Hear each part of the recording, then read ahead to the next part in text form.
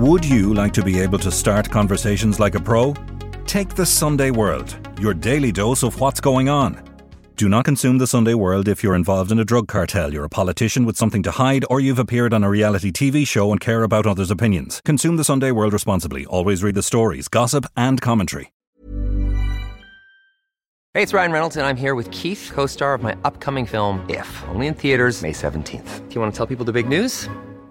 All right, I'll do it. Sign up now and you'll get unlimited for $15 a month and 6 months of Paramount Plus Essential Plan on us. MintMobile.com/switch. Upfront payment of $45 equivalent to $15 per month. Unlimited over 40 gigabytes per month. Face lower speeds. Videos at 480p. Active Mint customers by 531.24 get 6 months of Paramount Plus Essential Plan. Auto renews after 6 months. Offer ends May 31st, 2024. Separate Paramount Plus registration required. Terms and conditions apply if rated PG. Ready to pop the question? The jewelers at BlueNile.com have got sparkle down to a science with beautiful lab-grown diamonds worthy of your most brilliant moments. Their lab-grown diamonds are independently graded and guaranteed identical to natural diamonds, and they're ready to ship to your door. Go to BlueNile.com and use promo code LISTEN to get $50 off your purchase of $500 or more. That's code LISTEN at BlueNile.com for $50 off. BlueNile.com, code LISTEN.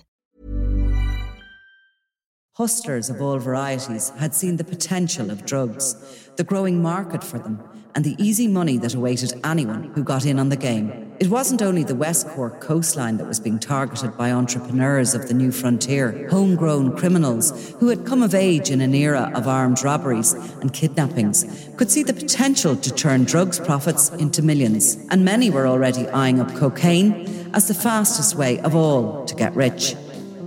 I'm Nicola Tallant, and you're listening to Crime World, a podcast about criminals, drugs and the sins of the underworld in Ireland and across the globe.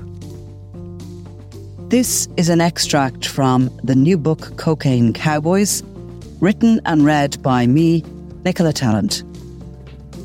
Chapter 1, Part 1. The politician got to his feet in the Dáil.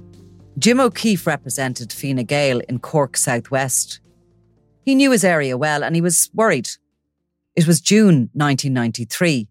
Europe's internal borders were down and the Gardaí had just seized £5 million worth of cannabis that had washed up in bales along the Cork coast near Roscarbery, a picture-perfect tourist village on a shallow estuary surrounded with blue flag sandy beaches. Unfortunately, it is now very clear that the hundreds of miles of rugged coastline in West Cork have become a honeypot for drug smugglers, Deputy O'Keefe said. Just 12 months earlier, the then State Solicitor for Cork, Barry Galvin, had caused consternation when he went on the popular Friday night chat show, The Late Late Show, and told the country that the West Cork coast was leaking like a sieve. Cannabis, he had said, was being brought ashore by the tonload and nothing was being done about it, suggesting that crackdowns in Britain and the Netherlands had meant that Ireland was the easiest entry point for drugs into Europe. What was more, Galvin had insisted, wealthy drug barons were living in splendour in the area and the Gardaí didn't have the resources to deal with them. Not long after his appearance, one of those residents, a Dutch man called Jan Hendrik Eipelaar, who owned stunning Glashnacree House overlooking Kenmare Bay, was arrested in the Netherlands. He was later convicted of leading an organised crime gang and distributing drugs, including heroin, ecstasy and hash. Eipelaar had been a regular visitor to County Kerry from the late 1980s, maintaining a low profile while there. West Cork and parts of the County Kerry coastline, where the focus of much attention was being placed, had a long history of smuggling. And hundreds of years ago, locals would take their fishing boats out to meet larger boats carrying drink and tobacco from France or Spain. While the area had gone from a poor backwater to a desirable bohemian and multicultural mecca, one thing that hadn't changed over the centuries was that when darkness fell, it was almost impossible to track an approaching yacht. While Galvin's comments had been dismissed by politicians and Gardaí, Customs were listening, and they had announced a new drugs task force with special powers, made up of 74 members, half of whom had been allocated to Cork. They had also been given another inflatable dinghy to patrol the vast area, doubling the fleet from 1 to 2. Cannabis smugglers, mostly coming from Europe and North Africa, had been using the coastline since the late 1980s, when authorities started to find large supplies of the drug on boats, in camper vans, and even chucked overboard in waterproof wrappings. In the early 1990s, officials believed that cannabis made up almost 75% of the illegal drugs market. At that time, the mathematical equation measuring what was being nabbed versus what was getting in suggested that Ireland was simply high as a kite. But of course, much of the drugs were destined for the UK. While smugglers and Gardaí were pitted against one another in a game of cat and mouse on the high seas, it was largely accepted by both sides of the divide that once a load was landed, it had a pretty good chance of making it to its onward destination.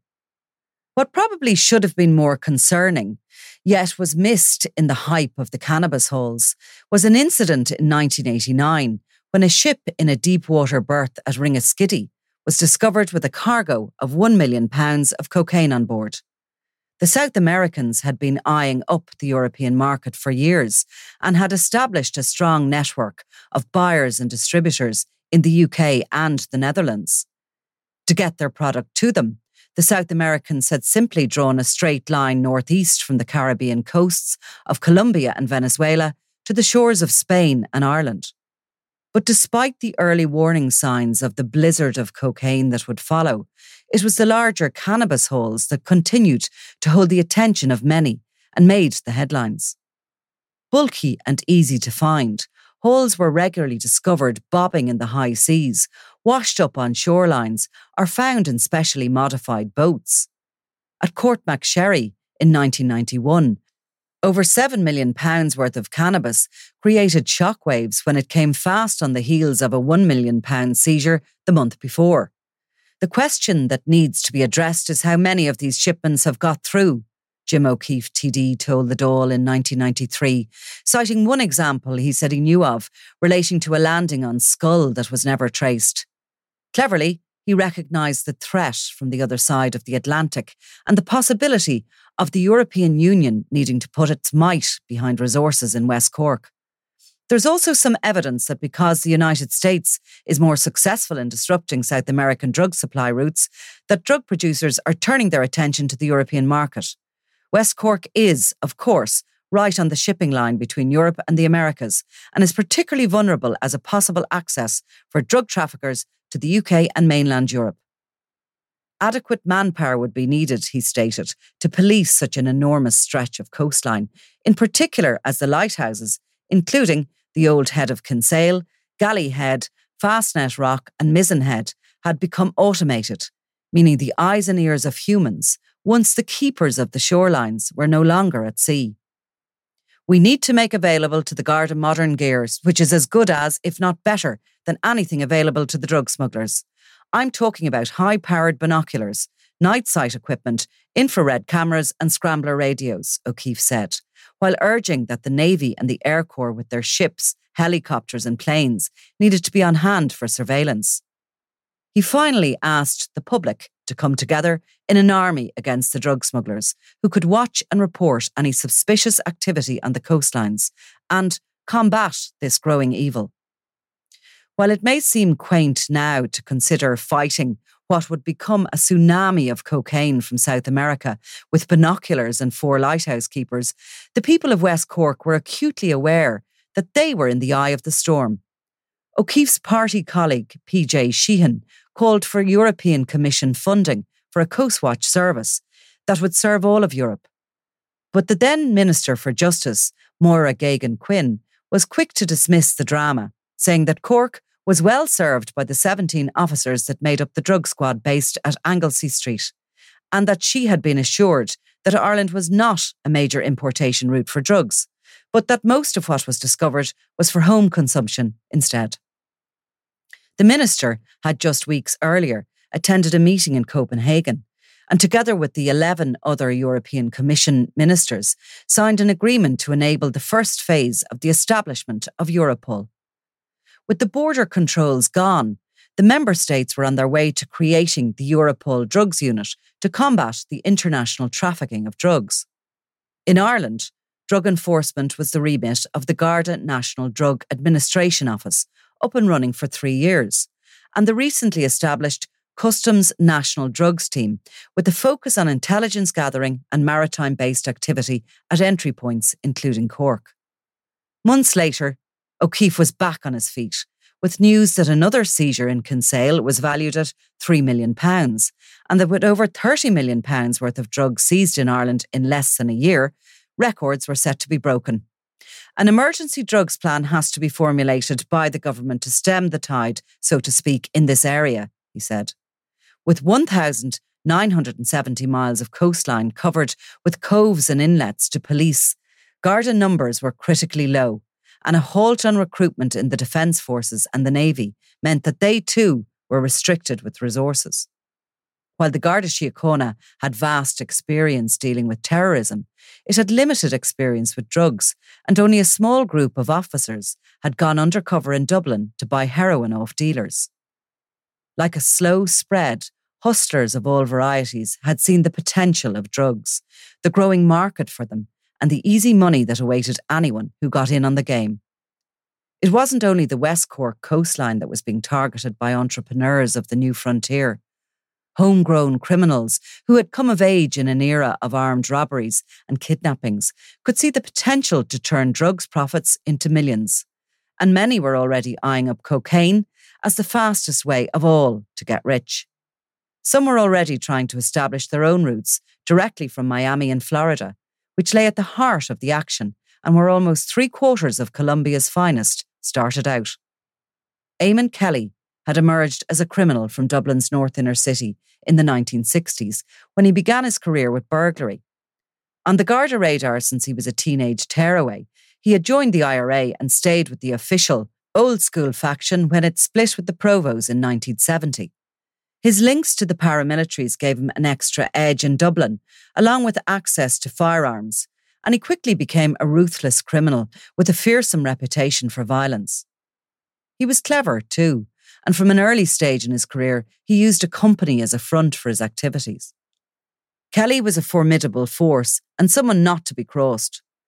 Outside the Old Workers' Party club on Gardner Street in 1984, it was said that a simple political debate had got heated, but angered Kelly enough to knife his 21-year-old rival almost to death.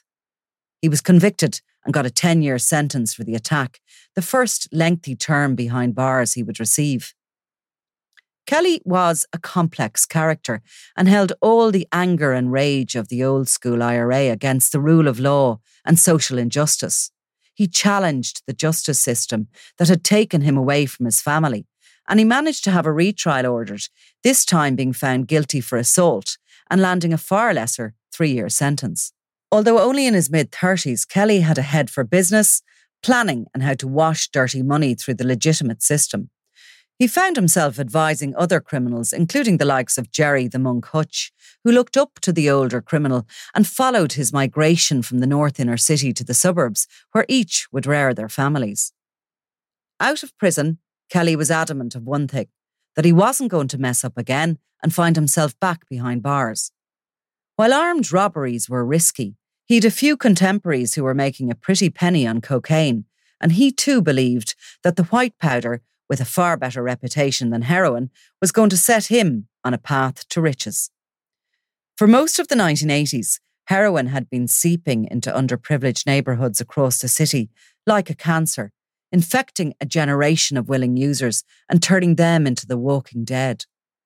Communities had turned on the dealers and joined forces under the umbrella of the Concerned Parents Against Drugs, a grassroots movement that had begun as a working-class response to the drugs problem, to the spread of HIV, and to the deaths of teenagers and young adults in huge numbers.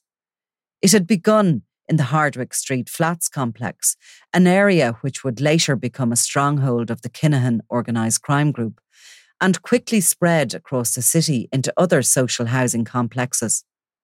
Marches were organised on the homes of the big drug dealers, such as Tony King Scum Filoni and Thomas the Boxer Mullen. The ensuing mob rule that came when the Republicans muscled in meant a huge amount of focus and Garda attention was on heroin. jailing characters like Larry Dunn, nicknamed Flash Larry, and his brother Mickey Dazzler Dunn, who'd got rich and wore a swagger as they lived it up on the proceeds of their crimes, became the top priority for cops. Then there was the colourful Martin the General Cahill, who had robbed gold and diamonds, priceless art, and placed a bomb under the car of the chief forensic scientist James O'Donovan. His activities and his attitude had embarrassed the state so much that a special task force nicknamed the Tango Squad had been placed on him and his gang on a permanent basis. Eamon Kelly liked the look of cocaine. It didn't carry with it the same negative connotations around health and misery as heroin did. Instead, it was the epitome of cool and was being used by the beautiful, the famous and the rich.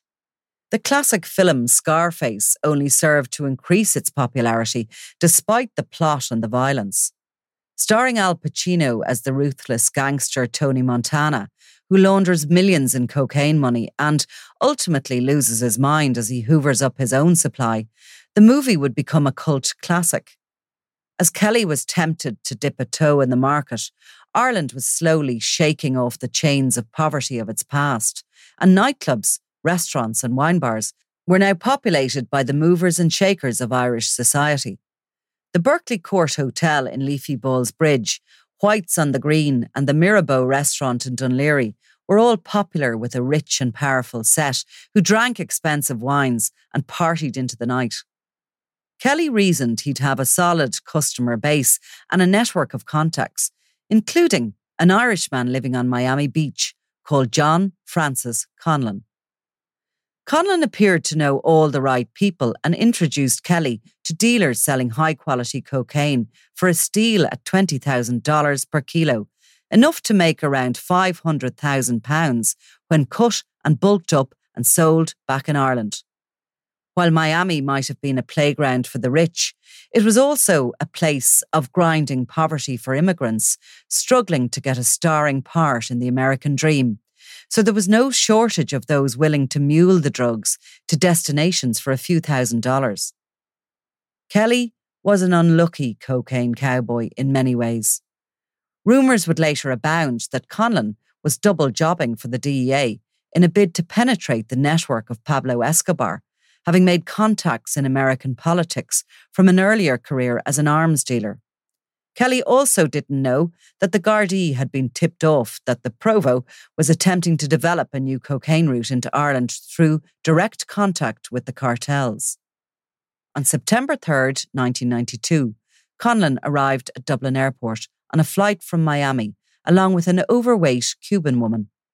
They parted company and he made his way out to the arrivals hall alone, while she took a taxi to the city centre. In a classic Quentin Tarantino-style cluster, undercover Gardaí had been tailing Kelly for hours, unaware he was meeting a man with serious connections in secretive US law enforcement, but knowing a deal was about to go down. The Serious Crime Squad had watched Kelly park and make his way to the arrivals lounge, where he made eye contact with Conlon before they walked out separately and got into a Renault. Kelly drove the car, with Conlon in the passenger seat, and first they went to Kelly's home in Furry Park in Killester, before they hit the road again, driving around various parts of Dublin until Conlon got out and went into a bank near Pembroke Road. Subsequent inquiries would reveal that he withdrew £2,000 in cash while Kelly waited outside. Back in the car, the pair drove immediately to Jury's Hotel in Ballsbridge, where Kelly parked and Conlon again got out. He went inside the hotel and returned with the bag, which both men examined before they placed it in the boot.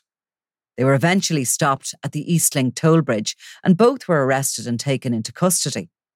The bag, containing a white powder, was sent for technical examination, but officers knew it was cocaine. Other evidence collected included a piece of paper under the driver's seat with details of flights from Miami to Dublin on it. A second piece of paper that fell out of Conlon's shirt contained the name of the Cuban woman, Elizabeth Yamanoha, who'd accompanied him on the flight and who had just been picked up by officers at the hotel. A search of her room would unearth more evidence linking the three to a plot to import cocaine, including a banknote band with £2,000 written on the adhesive tape and a jumper she wore on the flight, which covered the cocaine she hid in folds of skin to avoid detection. The sting was a huge success for the then Inspector Martin Callanan, who would later become the Commissioner of An Garda Síochána, and his team, who had a fleet specially modified as secret surveillance vans. While the operation had been expensive, it was a success, and Kelly was a big prize given his background in the IRA and his advisory role to younger, ambitious criminals. From the moment he was caught, Kelly denied point blank that he had anything to do with the drugs and told officers that he had simply been asked to pick up Conlon by a friend called James Byrne. He said Conlon had told him the bag contained money for a friend of Jim Byrne. While Kelly was more comfortable mixing with paramilitaries, armed robbers and streetwise criminals, James Danger Byrne, a former Roscommon football star, preferred to associate with celebrities and high-rolling Londoners living a champagne lifestyle of limos, cocaine and fast women.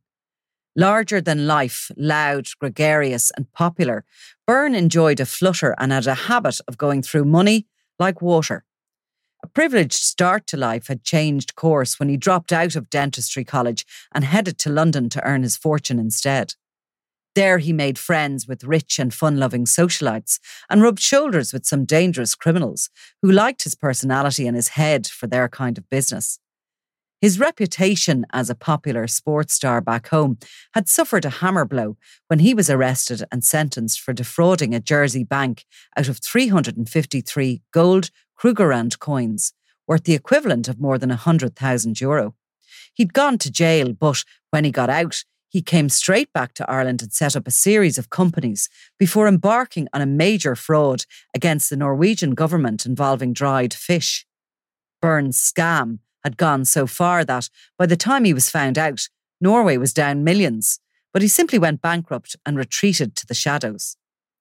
As far as the Gardaí were concerned, Byrne was off their radar, out of sight, out of mind. Whether Kelly was naming him and breaking the criminal code of Omerta as part of a grudge against him or in a desperate bid to convince his overlords in the IRA that he'd nothing to do with drugs was irrelevant. They had their evidence and they were going to trial without any complications. Kelly and Yamanoha were remanded in custody without bail, but Conlon, on a second attempt, won his freedom pending trial after a $140,000 bail bond was paid. Although he'd had to surrender his passport, he'd managed to get his hands on a British one and flew back to Miami, later ringing the Gardaí to apologise for having absconded. It later emerged that Conlon was a suspected DEA tout who'd been monitoring Escobar's ambitions to push his product into Europe, while playing the role of a fixer for new customers from across the Atlantic. Kelly remained in custody, vehemently pleading not guilty and feeling foolish and furious that he was left to face the music with his Cuban mule. During his trial, the court heard that detailed forensic tests had been carried out on adhesive tapes and the jumper worn by Yamanoha, who worked in the service industry in Miami. Dr. Sheila Willis, a forensic scientist, told the trial that samples of the tape found in the bin in the hotel room matched fibres on the green jumper. At one point, the judge, jury and legal counsel all visited the hotel and saw for themselves where the Garda surveillance van had been placed in the car park and heard how undercover officers had watched Kelly and Conlon as they handled the plastic bag containing the cocaine. A car, similar to the one which Kelly had been driving, was even placed where the court heard he had parked. Despite his protestations of innocence, Kelly was found guilty and given a 14-year sentence, with his co-accused Yamanoha receiving 8, although she would later be freed on appeal. Between his conviction and sentence hearing, the Irish Times had published several articles which not only covered the evidence given at the trial, but also Kelly's background and his deep links with republicanism and organised crime. In the newspaper, journalist Paul O'Neill, who would go on to become the Irish Times editor, had focused on one of the unanswered questions of the trial, namely why the Gardaí were watching Kelly in the first place. O'Neill, through a series of sources, had been able to put together a profile of Kelly as a violent criminal involved in fraud and drug smuggling, who was closely associated with leading criminal figures in Dublin. Kelly, ever the agitator, described the article as malicious and pernicious lies, and he complained to the Court of Criminal Appeal, where he argued that 2 articles published had been prejudicial and that the trial judge should have acceded to applications to discharge the jury as a result. The Late Late Show, where the trial had also been discussed, was also cited for straying into illegal commentary. The ruling went somewhat in Kelly's favour, but instead of throwing out the case as requested, the Court of Criminal Appeal simply ordered a new one. Kelly went back to the High Court asking it to stop the second trial, claiming he could not get a fair hearing because of the publicity surrounding the case, but that didn't work and he found himself back in the dock. After the second trial, Kelly was again found guilty and later sentenced to the same 14 years, but his legal agitation would govern trial reporting by the media for years to come. During the trial, Detective Sergeant John Fitzpatrick of the Garda Drug Squad had told Mr. Peter Charlton, prosecuting, that cocaine was widely used in Ireland by more affluent sections of society. It was generally sold, he said, with a purity of between 25 and 30%, but the cocaine in the possession of Kelly and others had an 85% purity and would therefore be bulked and mixed once it arrived safely. Going on that ratio, Gardaí had estimated the drugs found in Kelly's possession were worth about £500,000, an indication of the profits that could be made and the quality that customers were prepared to buy. Kelly settled down to life behind bars in Portlaoise prison, where he befriended the terrorist Desi O'Hare, but he continued to argue to have the cocaine rap lifted, repeatedly asking judges to overturn his conviction. In 1996, 3 years after he was first sentenced, the Court of Criminal Appeal dismissed his second legal challenge, centred on allegations that the former head of the City of London CID and Fraud Squad, then Commissioner Thomas Dickinson, had given information to the Gardaí after Kelly's arrest, which would have been essential to his defence. His claims that he'd been the victim of a miscarriage of justice due to John Conlon's role in the conspiracy fell on deaf ears, and he had to accept that he was going to have to do his porridge after all. Around the same time Eamon Kelly was dabbling in the cocaine market, another Irishman had even higher ambitions for himself as a cocaine cowboy and a direct route between the South American cartels and the coastlines of the UK and Ireland. Businessman Brian Wright was convinced that it was literally going to be plain sailing to get his product from the Caribbean to the UK once he could get an introduction to the suppliers. His chance came when he met with a Brazilian called Ronnie Suarez, who had a direct line into the cartels in Bogotá and Medellin. And just like that, his massive cocaine operation got underway. A professional gambler who'd grown up in Cork, Wright had moved to the Kilburn area of England along with his 11 siblings, who were all reared in grinding poverty, instilling in him an insatiable appetite for money and a fearless demeanour. He'd started out as a small-time gambler, but he'd become so flash that by the time he was transporting cocaine, he already had a box at Ascot where he was bribing jockeys and running rings around the authorities. Just like his heroes, the Cray twins, Wright courted celebrity, and one of his closest friends was the comedian Jim Davidson, who would give evidence at his trial. Authorities in the UK had no idea how big Wright had got until bad luck and a freak storm would combine to begin the unravelling of his carefully constructed empire, which was based on a delivery round so guaranteed that he earned himself the nickname the Milkman. Likewise, Gardaí in Ireland had no idea of the enormity of what they would uncover when a yacht called the Sea Mist was forced to dock at Cove on a stormy night in October 1996. The boat had been caught in the bad weather and needed shelter, but when it arrived, the skipper and another crewman on board behaved so suspiciously that fishermen and locals were alarmed enough to call the Gardaí. They boarded the vessel and discovered that it had been specially modified to hide almost £6 million worth of cocaine. Brian Wright was immediately suspected of being the bigwig behind it. He was already on the radar of the US and UK authorities, who were jointly monitoring his involvement and friendly relationships with Colombian cartels, and together they were sitting back waiting for the right moment to pounce. In August 1996, just 1 month before Sea Mist veered off her course for England, his son, Brian Wright Jr., had been spotted and documented in intelligence files as having been in the Caribbean. While officers were monitoring his activities, they had no idea just how big a player Wright Sr. had become. The Sea Mist didn't have its flag raised as it realised it wasn't going to make it past the southeast coast of Ireland towards Dover, and the fishermen who had guided her became suspicious when the two crewmen appeared more panicked than grateful as they were directed to safety. Initially, there was confusion over the amount of cocaine on board the yacht and its purity, but as officers started to dismantle the interior of the boat, they uncovered more and more cocaine. The Gardaí began with estimates of about £40 million, but one tabloid hit the highest end of the scale when it coupled a dusky Venezuelan beauty as being one of 5 arrested with a record £500 million worth of cocaine. The dusky beauty was a 19-year-old who would later be acquitted of any involvement in the importation of illegal drugs. 4 men were also brought to court. Graham Howard Miller, then 47, from Cumbria in England. The skipper, Gordon Richards, from Brighton. James Noel, 51, and Roman Smolin, who was 50 and from the honeymoon island of St. Lucia. Within days of the chance discovery, the group appeared at a special sitting of Cork District Court following what was described as Europe's biggest ever cocaine seizure on board the Norwegian-registered converted cruiser. Superintendent Kieran McGann opposed bail for all 5 due to the seriousness of the charges, the amount of drugs said to be involved, and because he believed the defendants would not stand trial if released.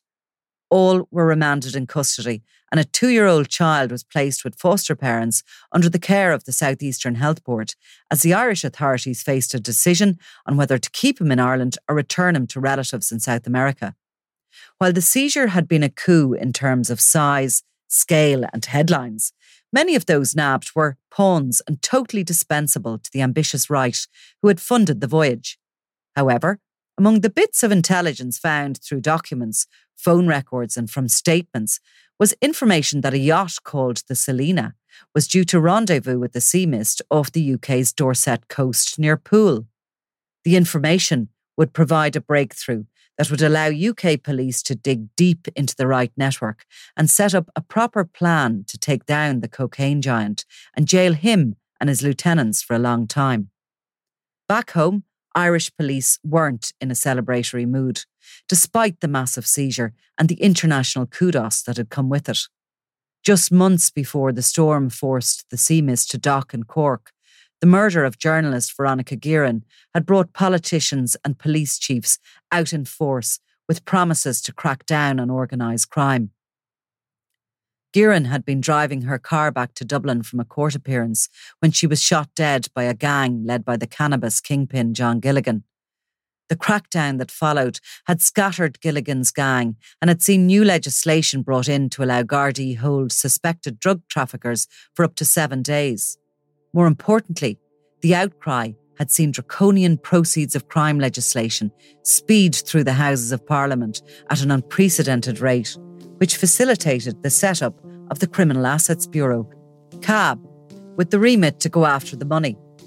While some senior criminals had fled Ireland, any who had invested their ill-gotten gains openly in property were vulnerable, with the onus of proof on the target of CAB investigations to prove their innocence as opposed to the other way around. The Bureau had a long list of those it intended to look at, but first up were a slew of serious organised crime figures from both the UK and the Netherlands who'd moved to Ireland during the early 1990s to run their illicit operations. They were the ones that Barry Galvin was referring to when he complained on the Late Late Show about crime lords living it up in rural Ireland. Now at the helm of the new bureau as its chief legal officer, Galvin was intent that the blow-ins were about to start to feel rather unwelcome. You've been listening to Crime World, a podcast from SundayWorld.com, produced by Ian Mullaney and edited by me, Nicola Tallant. Research assistant is Claude Amini. If you like this show and love true crime, leave us a review, or why not download the free SundayWorld.com app for lots more stories from Ireland and across the globe.